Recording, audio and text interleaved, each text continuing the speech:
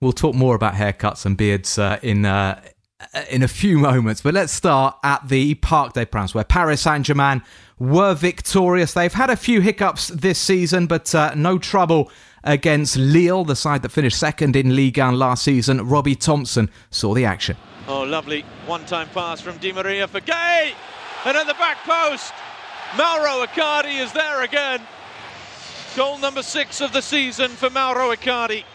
Draxler, oh, he's done that nicely. Draxler, lovely ball for Di Maria, and Di Maria makes it 2. And he joins Icardi on 6 goals. There goes the final whistle.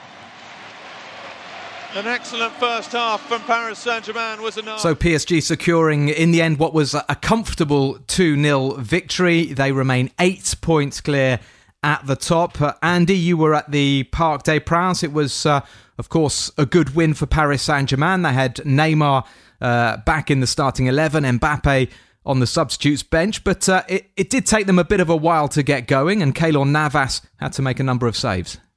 Yeah, very important save by Navas right at the very beginning, actually, from Xhaka, the Lille midfielder. But I think, I quite often say this when we're talking about Paris Saint-Germain, that, I quite regularly attend games at the Parc des Princes, and as a neutral, what I really want to see is a game of football, and too often it doesn't quite work out that way, because the opposition will give a cheap goal away early in the game and not manage to recover. And that was the case here, really. I think the opening goal was a little bit of a soft one, and Lille, were 2-0 behind before they really start. I mean, they made a bit of a fist of it in the second half, but the game had gone away from them by then. Neymar obviously coming back, didn't have a brilliant game. He was taken off in the second half and went straight back to the dressing room, and Thomas Tuchel was asked about it afterwards. Was this an attitude problem or something? And to be fair to him, he dismissed those suggestions, but not a brilliant performance from Neymar, not a brilliant performance from PSG, but again, enough to win the game. And one of the disappointing things was that Lille came there, last season's runners-up, on a really bad run of form, and without 2 of their best players. Victor Osimhen was suspended, the top scorer, and Jonathan Bamba, who I know hasn't been as good this season as he was last season, but he wasn't there either. It's just 1 win in 10 in all competitions. Yeah, 1 win in 10. They're down to 10th. Yeah, exactly. And so, I think a few weeks ago you would have looked at that game and thought, yeah, this could be an exciting fixture. But in reality, it was a fairly routine win for Paris Saint-Germain. And obviously, the goals from the 2 Argentinians who were fresh after not being on international duty. And you do wonder why they're not on international duty. Obviously, Icardi and Di Maria in fantastic form. And that presents a problem for Thomas Tuchel, because with Neymar back and Mbappe back again, who does he leave out of his starting lineup in attack apart from Edinson Cavani? Because Cavani is probably not going to be in the starting lineup again anytime soon. That's the big question, isn't it? Looking forward to the Real Madrid game, PSG going to the Bernabeu on Tuesday night, and Tuchel has got some tough decisions to make. The feeling is, yes, that Cavani will be on the bench, but they have these 4 superstars, because Di Maria in 2019 has been, I think it's fair to say, the best attacking player for Paris Saint-Germain. Just to touch on Neymar, you mentioned he went down the tunnel straight into the dressing room when he was taken off. He had just 50 touches during his hour on the pitch. He lost 1/3 of the balls that he had. So it wasn't a great performance, and Tuchel dismissing that there was an attitude problem. By the way, he prepared for his comeback by jetting over to Madrid to watch some Davis Cup tennis. We saw a lot of desire and a lot of determination from Neymar at the beginning of the season when he started to come back and was getting booed. But is he sort of falling back into the slightly uncommitted Neymar that we've seen in the recent past? But I'm not going to rush to judgment. He's clearly not fully fit yet. Let's talk about that again in maybe 2 weeks' time. Because he went to the Davis Cup, I thought about recycling my ace joke when we were talking about Novak Djokovic the other week. He definitely wasn't ace on Friday. I'd like to talk a bit more about Di Maria, though, because, yes, lovely goal, very good going forward, and I saw he got 8 out of 10 in L'Équipe. I'd have marked him down at least 2, because he nearly gave away 2 goals. He put the worst up and under I've seen since Frederick Michalak in the 2003 Rugby World Cup semi-final against England, and that should have led to a goal. And then he got caught on the edge of his own area, and if Loic Remy had been the Loic Remy of a few years ago, then he'd have buried that chance and it would have set up an exciting finish. Yeah, the Loic Remy of his Newcastle years. Exactly, yeah, he should never have left. Yeah, well, interesting analogy. What do you think, Armel, just looking ahead to Tuesday? Because the talk is that Tuchel, given that PSG are in a fairly comfortable position and can give it a go, perhaps in the Bernabeu, they might go with the front four. And it's hard to imagine him leaving Mbappe or Neymar out, given the precious nature of the two personalities. No, given their star status, let's say. Absolutely, and I think it's a good thing for PSG now that Neymar's got that first return out of the way, and equally that Flamengo have beaten River Plate. Now he can fully focus on PSG's game against Real Madrid. Another positive from that game, or perhaps another selection headache, was Draxler's performance. Julian Draxler in midfield, who had his best game for quite a long time for PSG. I just think that Dave's playing with my microphone a bit, so get off, Dave. Your light's pointing the wrong way. That's all I'm going to say. Get that a lot.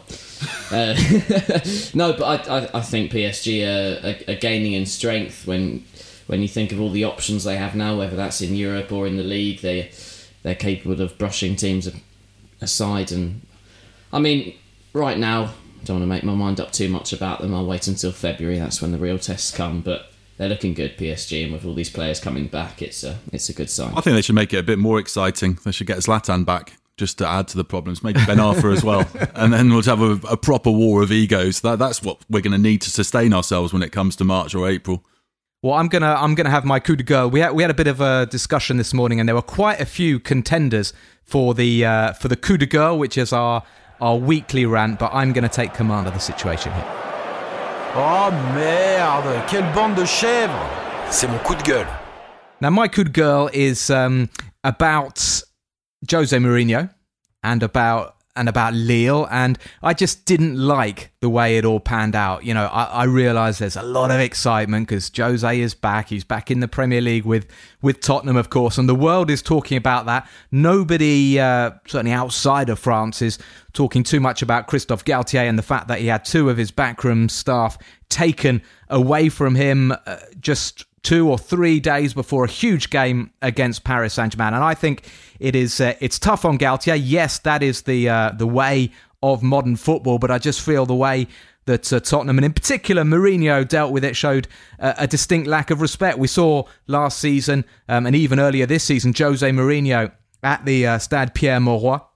He was invited along. We know he's a good friend with Lille's sporting director, Luis Campos.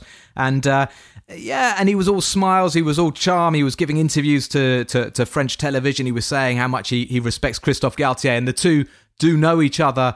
I wouldn't say they know each other well, but they've exchanged on a number of occasions, even when Galtier was Saint-Etienne boss and they played Mourinho's Manchester United. And I just think it would have been nice. It would have been nice to deal with it slightly differently, to make a statement, to thank Lille, to contact Christophe Galtier, who, by all accounts, was totally in the dark. And Lille have basically said to Tottenham and Mourinho, okay, you can take these guys, and they've obviously been rewarded financially. But yeah, for me, it just smacks of lack of class. It's a very difficult situation, isn't it? Because it's not something we think an awful lot about. You know, we think about the coach, and we don't really think about the people working in the background with them. And in this case, Christophe Galtier has lost his assistant, as João Sacramento, as well as his goalkeeping coach, and a goalkeeping coach, Nuno Santos, who I think I'm right in saying was at Benfica at the time that Mourinho, as a player, at the time when Mourinho was starting his coaching career at Benfica. So he knows Mourinho going back quite a long way.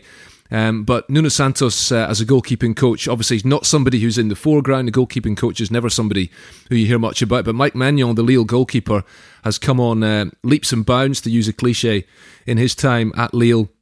It was interesting to see him play against PSG the other night because, of course, he was a PSG player and had to leave the Parc des Princes to get regular football. But there was an interview that Mike Maignan gave to the Sports Daily L'Equipe a few weeks ago in which he actually was very effusive in his praise of Nuno Santos, the work that Nuno Santos had done in the 18 months that he'd been there working with him and improving him as a goalkeeper. Mike Maignan was the best goalkeeper in Ligue 1 last season, voted for by his peers. And so that gives you an idea of what Christophe Galtier has lost there, his assistant as well as a very important goalkeeping coach. And you're right, to lose two men like that, 2 days before that game is very significant. But it's more than that. It's just suddenly he's had these two men taken away from him in the middle of the season, and he's got to try and find a way of dealing with that. And obviously, they're still not the two most important men that he's lost over the last 6 months, though, are they? That's Nicolas Pepe and Rafael Leao. But of course, he might lose even more important, because I think Joao Sacramento, so the other bloke that left this week, he was Luis Campos' man. He was with him at Monaco. And then went to Lille you say Pepe and who's the other chap? Rafael Leao, the most important players. They from our point of view, they probably are, but we don't know what goes on behind the scenes, and we don't know how important. These guys, the staff. Yes, it's always the coach that talks. Always the coach we hear about, but staff is really important. And look, I can understand Sacramento and Santos wanting to go to work with Jose Mourinho. I can understand him wanting to earn a reported £500,000 a year, and I can understand Tottenham wanting and needing a new goalkeeping coach, because frankly, there is some improvement required. But yeah, for me, it was just the way it all went down, really, and the fact that the timing of it. But look, I think I've had my good go, and I think Andy's got a really good one coming up for next week, so prepare that. But yeah, I wanted to get that off my chest. Let's move on